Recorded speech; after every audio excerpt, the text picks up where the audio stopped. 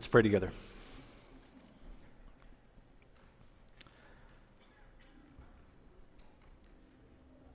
Father in heaven, I'm so grateful to be a part of the family of God, especially on a morning like this. This would be difficult to top. This is a unique privilege, and the joy of this and the wonder of this is I don't think is lost on me right now. So thank you for impressing that upon me this week.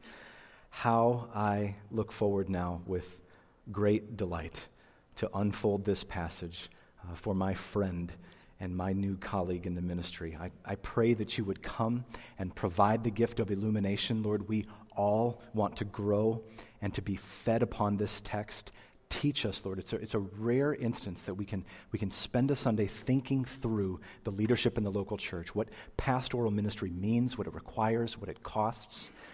Teach us, I pray, and then help us, Lord, as we welcome this brother into this pastorate. Help us to hold him to the vows that are present here in this text, and walk with him and support him in his family into the days ahead. Come now and accomplish all of that, we pray, through the preaching of your word. In Jesus' name, amen. Well, it would be difficult for us to measure with existing technology just precisely how happy I am and how much joy I know right now in my heart, how full my heart is in this moment. 13 years ago, my pastoral mentor, Lee Ecklev, who serves as the lead pastor of the Village Church of Lincolnshire in Lake Forest, Illinois, he stood on this very platform and unfolded this very text for me as I sat right there on that good day. I was 28 years old that day. I'm 41 today, so perhaps maybe because I'm feeling nostalgic, but mostly because I think I'm just persuaded. I don't know that there's any other passage in the Bible that I would want to turn to, brother, on your first day as a pastor in this church than 1 Peter 5. So I would ask everyone, if you have a Bible nearby, would you turn to 1 Peter chapter 5, beginning in verse 1. If you'd like to use one of the red Bibles that are found underneath the seat in front of you, today's text begins on page 1016 in those red Bibles. Page 1016, should be enough Bibles to go around. 1 Peter chapter 5, beginning in verse 1. Well, Aaron, it is my supreme joy to address you in this particular context, surrounded as you are by family, as well as by brothers and sisters in the Lord, and to address this congregation as well. My remarks are mainly pitched toward Aaron this morning, although I think everyone is going to benefit from this. Eventually, I'll get around to addressing the whole congregation toward the end. Brother, this morning it is my extraordinary honor to take this very same charge that was delivered to me and to deliver it to you. I received this charge September 18th, 2005, and I deliver it to you in a fresh way June 3rd, 2018. And I know that your journey to this moment as a pastor was a little bit longer than you anticipated graduating out of seminary. And as you know a little bit about my story, so was mine. And that's part of how I think we understand each other and get along so well. So just know I longed to hear these words for a while before I first heard them myself. Aaron, as a fellow elder in this local church, the Church of Jesus Christ, I charge you to shepherd the flock of God that is among you. I charge you as a fellow elder in the Church of Jesus Christ to shepherd the flock of God that is among you. This passage before us furnishes us with the what and the how and the why of pastoral ministry. And for our purposes today, perhaps the matter, the manner, and the motive of the care and the cure of souls. So my charge to Aaron is going to unfold in 3 steps as we just survey the inspired Apostle Peter's thought here. We try to follow the contours of his thinking. So let's get to it. Point number 1. Aaron, give particular, special attention, careful attention to the matter of your shepherding. That's point number 1. Give careful attention to the matter of your shepherding. Let's take a look at 1 Peter 5, verses 1 into the first half of verse 2. 1 Peter 5, beginning in verse 1. So I exhort the elders among you as a fellow elder and a witness of the sufferings of Christ, as well as a partaker in the glory that is going to be revealed. Shepherd the flock of God that is among you, exercising oversight. So it's plain from the immediate context here of verse 1 that Peter's charge to shepherd the flock of God is specifically given to elders in the local church. That's evident enough. And while we won't spend a lot of time on it this morning, we are probably wise, brother, just simply to give way to it, that you and I aren't exactly the oldest folks in the sanctuary, right? Just for a little bit of cultural context, I was born the year Star Wars came out, okay? You weren't far behind the year that Return of the Jedi came out, I believe. So the simple fact of the matter is that you and I are just not the ripest apples in this barrel, right? And yet you know as well as I do that this calling of God, as well as spiritual maturity, they don't necessarily rise and fall with chronological age or even with age in the Lord. When Peter addresses elders here in verse 1, he's not automatically referring to those who are older. Rather, Peter is fixing our attention on an office, isn't he? A unique position of leadership within the church, a company of godly, male, servant-hearted shepherds that are given as pastors to care for the flock of God in the context of the local church. And in this passage, they're known as elders. That's why if you're with us today and you have served or currently serve as an elder in a local church, or perhaps you wonder if this might be the future that the Lord has for you, you might want to listen closely. Now, one of the reasons why we know that the pastoral work in the local church isn't always carried out by those who are older is the evidence that we find in Paul's pastoral letters to Timothy, right? The pastoral epistles. For example, in the letter of 1 Timothy, Paul puts Timothy in charge not only of appointing elders, which is significant, but also to pastoral leadership in the church himself. So Paul says in 1 Timothy 4:11 and 12, "Command and teach these things. Let no one despise you for your" what? "Youth, but set the believers an example in speech, in conduct, in love, in faith, and in purity." Set an example. So while you are younger than many in our fellowship, I address you nevertheless as an elder, for that's who you are. I'm pretty sure I haven't told you this yet, but when I had the privilege to speak with one of your references, Brian Tabb, who, for those who don't know Brian is the academic dean at Bethlehem College and Seminary in Minneapolis. I asked Brian how he would characterize your ministry, and I just gave him kind of a fill in the blank. I said, tell me about Aaron. Aaron is a what? Aaron's a preacher. Aaron's a teacher. He's a counselor. He's a shepherd. Aaron's a what? And after kind of a purposeful, pregnant pause, as Brian is wont to do, he said to me on the other end of the phone, "Aaron's an elder. He's an overseer." Aaron, without a doubt, bears the character qualities of elder in 1 Timothy 3 and in Titus 1. So just as Peter exhorted the elders in the church in this passage, I now exhort you, an elder, with this sermon. And before we get to the actual exhortation, let's not miss how Peter sets it up in verse 1. What he says here is indescribably precious. Let's take a look at it. So I exhort the elders among you as a fellow elder and a witness of the sufferings of Christ, as well as a partaker in the glory that is going to be revealed. Now, this is one of 4 separate times in the letter of 1 Peter that Peter pairs these things together. Sufferings on the one hand, glories on the other.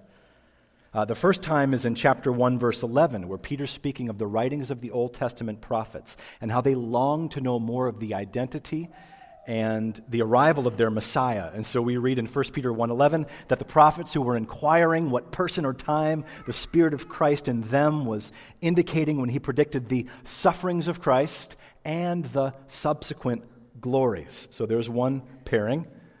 The next pairing appears in chapter 4, verse 13, where Peter's looking to encourage the saints in the midst of persecution and adversity. He writes, "But rejoice insofar as you share in Christ's sufferings, that you may also rejoice when his glory is going to be revealed." That's the second pair.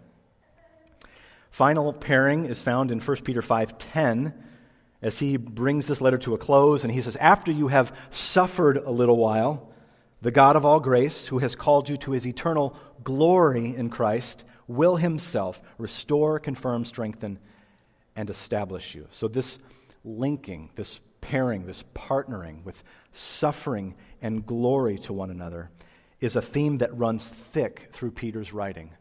And frankly, I'm glad that it does. Because Aaron, as you enter into pastoral ministry, this is a theme that will run thick through your life. Sufferings and glories. Indescribable pain and inexplicable pleasure. C.S. Lewis once said, there is a kind of happiness and wonder that makes you serious. He might as well have been describing pastoral ministry. There's a kind of happiness and wonder that makes you serious. That's exactly right. So if we want to see how both of these come together in one life, of course, we must look to Jesus, right? That's what Peter's doing here in this text, right out of the gate in verse 1. The privilege of pastoral ministry is purchased for pastors by the crucifixion and resurrection of Jesus Christ. Furthermore, Peter anchors the full weight of his exhortation in clear view of the cross that was and the crown that is to come. You see that here? All pastoral ministry unfolds between the cross and the crown. And here in this moment, in the midst of the mist that is your life, God's word calls you to shepherd the flock of God that is among you, exercising oversight. Now, there's a little wordplay that would be helpful for all of us to see. Peter's enjoying his language at this point as he's talking to the church. And so in verse 2, so far as I'm aware, this doesn't come across in any English translation, but the word for shepherd and the word for flock, they're built in the same Greek root in the original. And so Peter's exhortation sounded something like this to the first century believers. Shepherd the sheep of God, or pastor those of God's pasture. That would have hit all of their ears at the same time. And it's at this point where we're brought face to face with the central task of our calling, and that would be shepherding. A handful of years ago, a wonderful author by the name of Timothy Whitmer, Dr. Timothy Whitmer, wrote one of the finest books on eldership that I'm aware of. It's called The Shepherd Leader. I see you nodding. You probably know it. In the book, Whitmer breaks shepherding down into a fourfold calling. He says a shepherd ought to know the sheep, ought to feed the sheep, ought to lead the sheep, and ought to protect the sheep. Know, feed, lead, protect. That's what it means to be a shepherd. So let's just take each one briefly in turn as we apply this point. First, knowing the sheep. Aaron, you've already been doing that these last 2 weeks. In fact, you and Jenny both. Your heart for God's people is so transparently genuine. One of my great delights over these last 2 weeks is I have welcomed Aaron and Jenny into the building. In fact, I didn't even beat you to the building this morning. You got here before me. Was that I saw you at the beginning, and then I didn't see you. And then I saw you at the end when we turned off the lights and we locked the doors and we left together.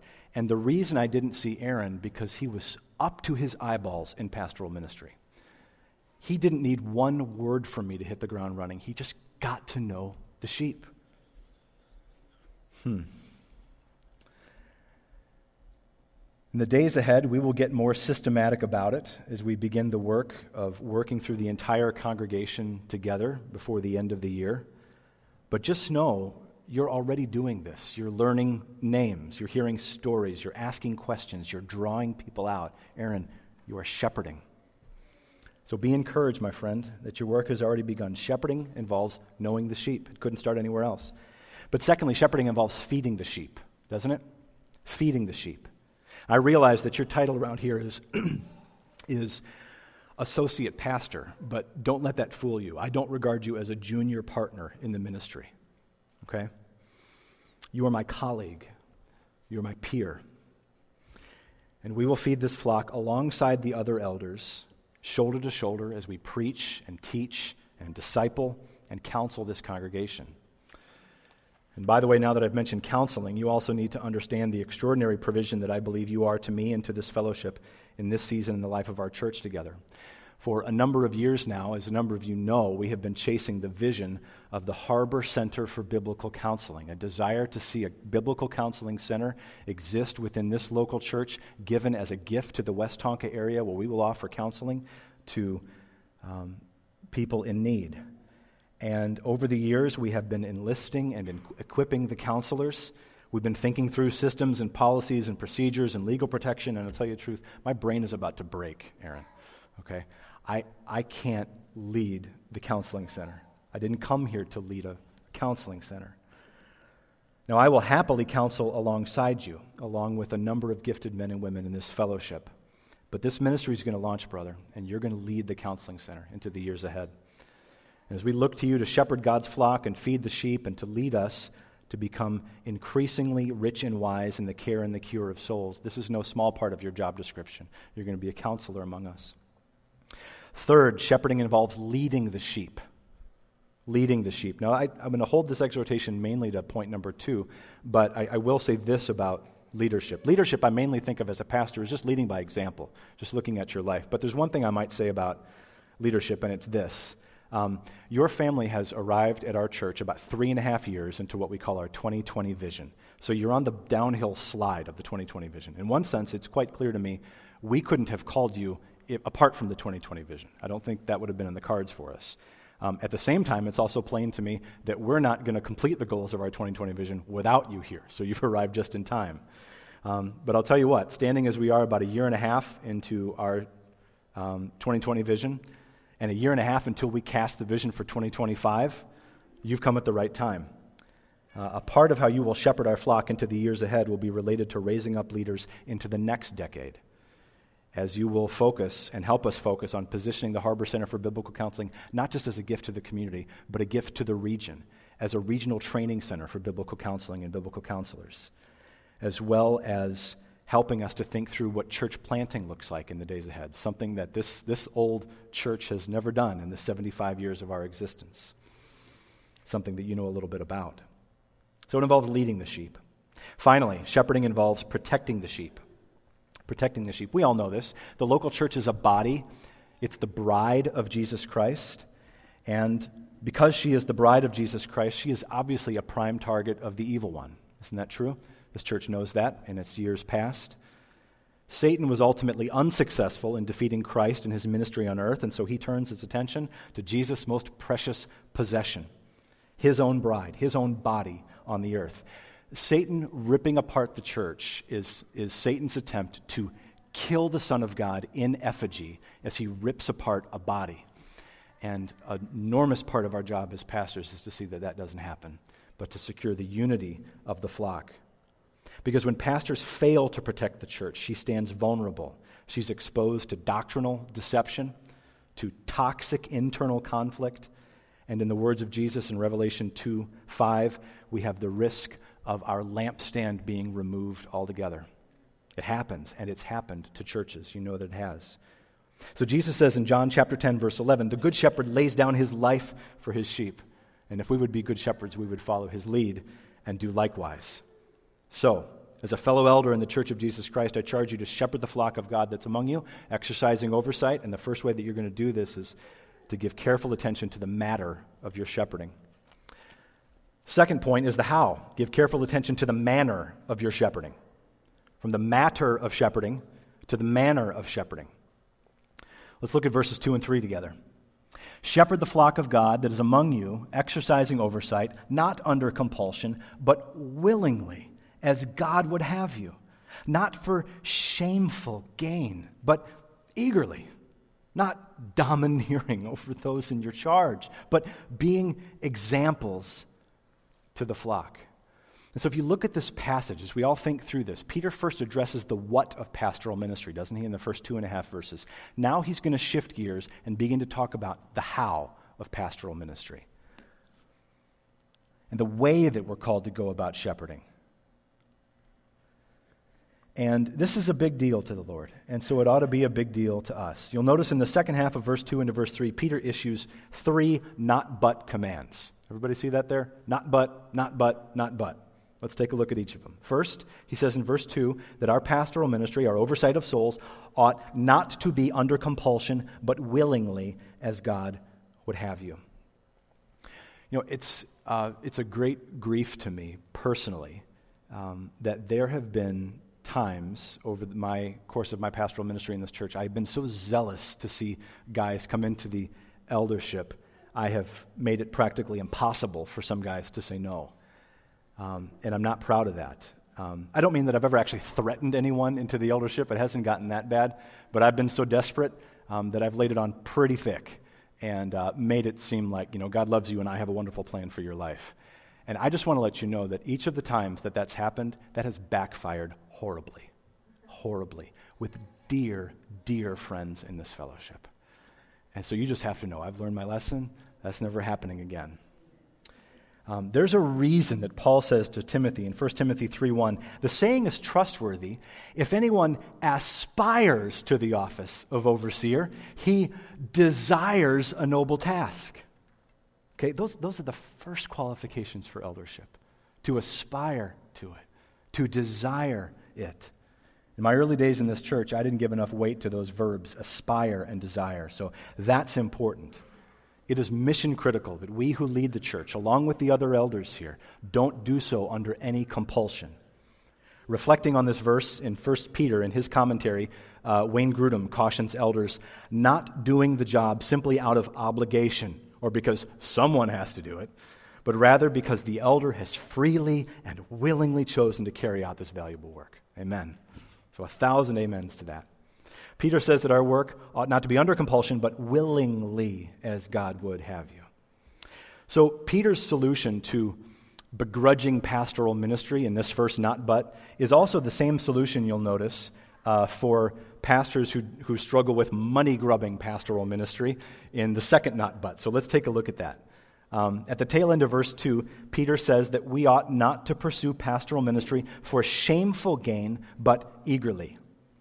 Shameful gain. The King James, I think, takes the cake on this particular translation when it cautions vocational elders against the pursuit of filthy lucre. Filthy lucre. It's a memorable way to say it. Or the NIV just says it so plainly. Don't be greedy for money. Don't be greedy for money. I'm not going to do that. You not do that. It may not seem like a very relevant caution. I think especially in our circles, given how aware we are and how tightly wound we are about the health, wealth, and prosperity gospel, that's just not our team. That's not who we are as a church. But I don't think it has to be that you're appealing to your congregation for a $60 million jet in order to come up short of this qualification. I once heard Ray Ortland say, if you are a pastor, God has bent down and kissed you. If you are a pastor, God has bent down and kissed you. I have found that to be true. And while it's true that the laborer is worthy his hire, we need to be sensitive to the subtle desire, if left unchecked, that desire becomes a demand for more. And you know that that's idolatry. When a desire becomes a demand, we have an idol on our hands.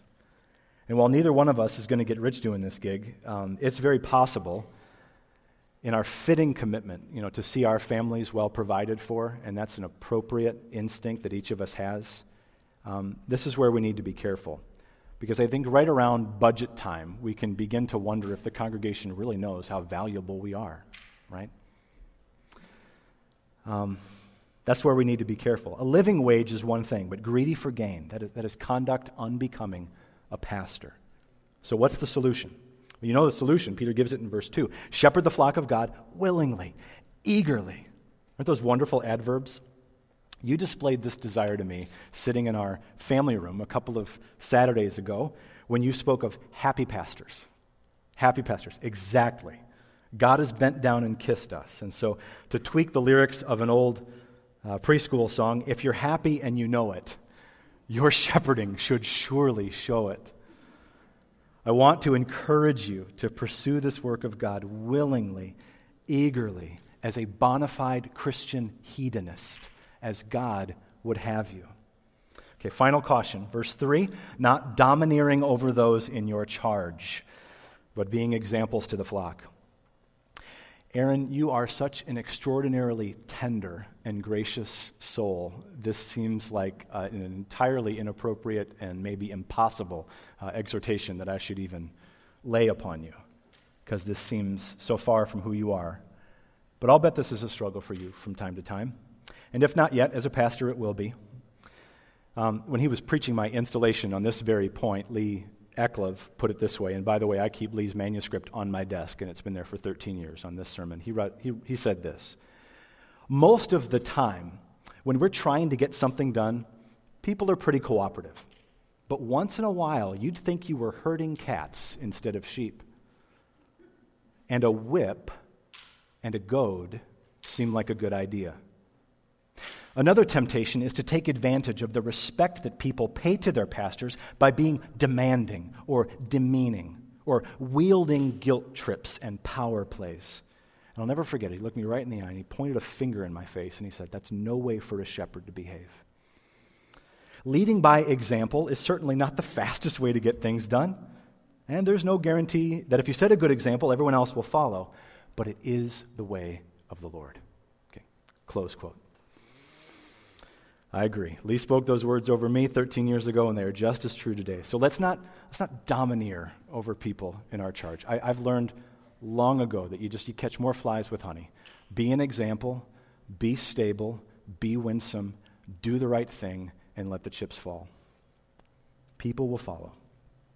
So as a fellow elder in this church, I charge you to shepherd the flock of God that is among you. Give attention to the manner of your shepherding. Okay, one final point.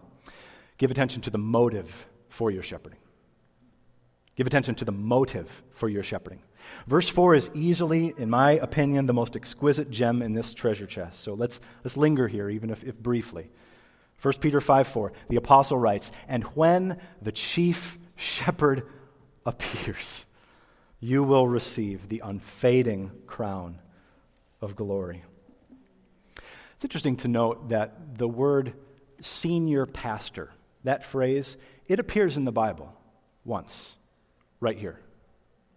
And it's clear enough from this context, chief shepherd, that that's Jesus. Which is persuasive enough to me that when it comes to titles, this is just one I refuse to accept and have for a long time.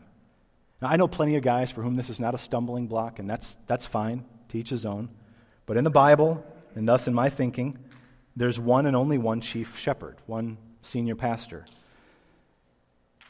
Call me whatever you want. Call me pastor, call me lead pastor, call me Dave. But senior pastor is a title that I gladly leave vacant over this church until he returns. And just know he will, sooner than we think. By the way, Aaron, did you notice how subtly and how effortlessly Peter's eschatology emerges here in verse 4, also in verse 1? Not just Peter, but Paul and James and John, the authors of the New Testament, all write with the same dialect, the dialect of expectation. We saw it up in verse 1. Peter speaks of himself as a partaker in the glory that is what? That is to be revealed. And he does it again here in verse 4 when he points to elders to when the chief shepherd appears. This is why the study of end times is so personally precious to me, and I make little to no apology for it. Eschatology is not a distraction from pastoral ministry. It's the destination of pastoral ministry. Even John Calvin, though he never wrote a commentary on the book of Revelation, did manage to say this about verse 4. Listen to this.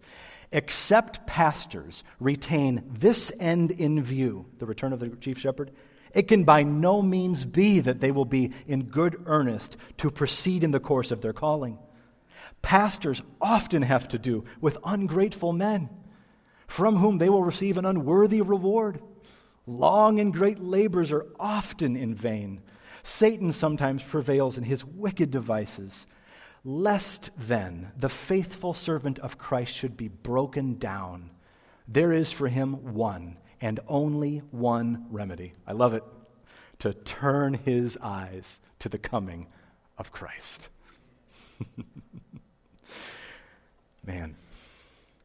So may I encourage you to make this the motive of your shepherding. One day, and the Bible tells us it's going to be soon. Soon. Jesus will return. The chief shepherd will appear. You preach your last sermon. You'll give your last counseling session. And Jesus will return. And he'll even fit you with what Peter calls the unfading crown of glory, which you will in turn fling at his blessed feet. The true senior pastor of the flock. Amen? Now, if I may, before we close, a brief word to our members. Not just a brief word, but a brief charge to all of us. a charge to the members of Mount Evangelical Free Church. The charge properly begins and ends in verse 5. You see it there? But its application extends clear to the end of verse 11. So verse 5 addresses you who are younger. You who are younger. And I hope you see that Peter's not just talking about the youth group here, right? It's inclusive of the youth group, but it's inclusive of a whole lot more. Peter uses the term younger below a bit like he uses the term elder above. Age is variable here. In fact, Jesus uses this same word for younger in Luke 22:26, irrespective of age, to speak of those who place themselves under authority. And so the first sentence of verse 5 is a charge to the membership of Mount Evangelical Free Church. The second sentence in verse 5 is inclusive of everyone in the local church, elders as well as church members. So let's listen and take on board Peter's exhortations to all of us in view of all that he's already said about the nature of pastoral ministry. So starting in verse 5, likewise, you who are younger, y'all, the membership, be subject to the elders. Clothe yourselves, all of you, with humility toward one another. For God opposes the proud, but gives grace to the humble. Humble yourselves, therefore, under the mighty hand of God, so that at the proper time he may exalt you, casting all your anxieties on him, because he cares for you. Be sober-minded, be watchful. Your adversary, the devil, prowls around like a roaring lion, seeking someone to devour, this pastor included, right? Resist him, firm in your faith, knowing that the same kinds of suffering are being experienced by your brotherhood throughout the world. And after you have suffered a little while, the God of all grace, who's called you to his eternal glory in Christ, will himself restore, confirm, strengthen, and establish you. To him be the dominion forever and ever. Amen. So allow me just to summarize and offer a concluding application charge to all of us. Aaron, as a fellow elder in this local church, I charge you to shepherd the flock of God that is among you. Give careful attention to the matter of your shepherding, to the manner of your shepherding, and to the motive for your shepherding. In Mount Evangelical Free Church, I charge you to willingly and joyfully place yourselves under the authority and the care of this shepherd elder, this pastor in this local church.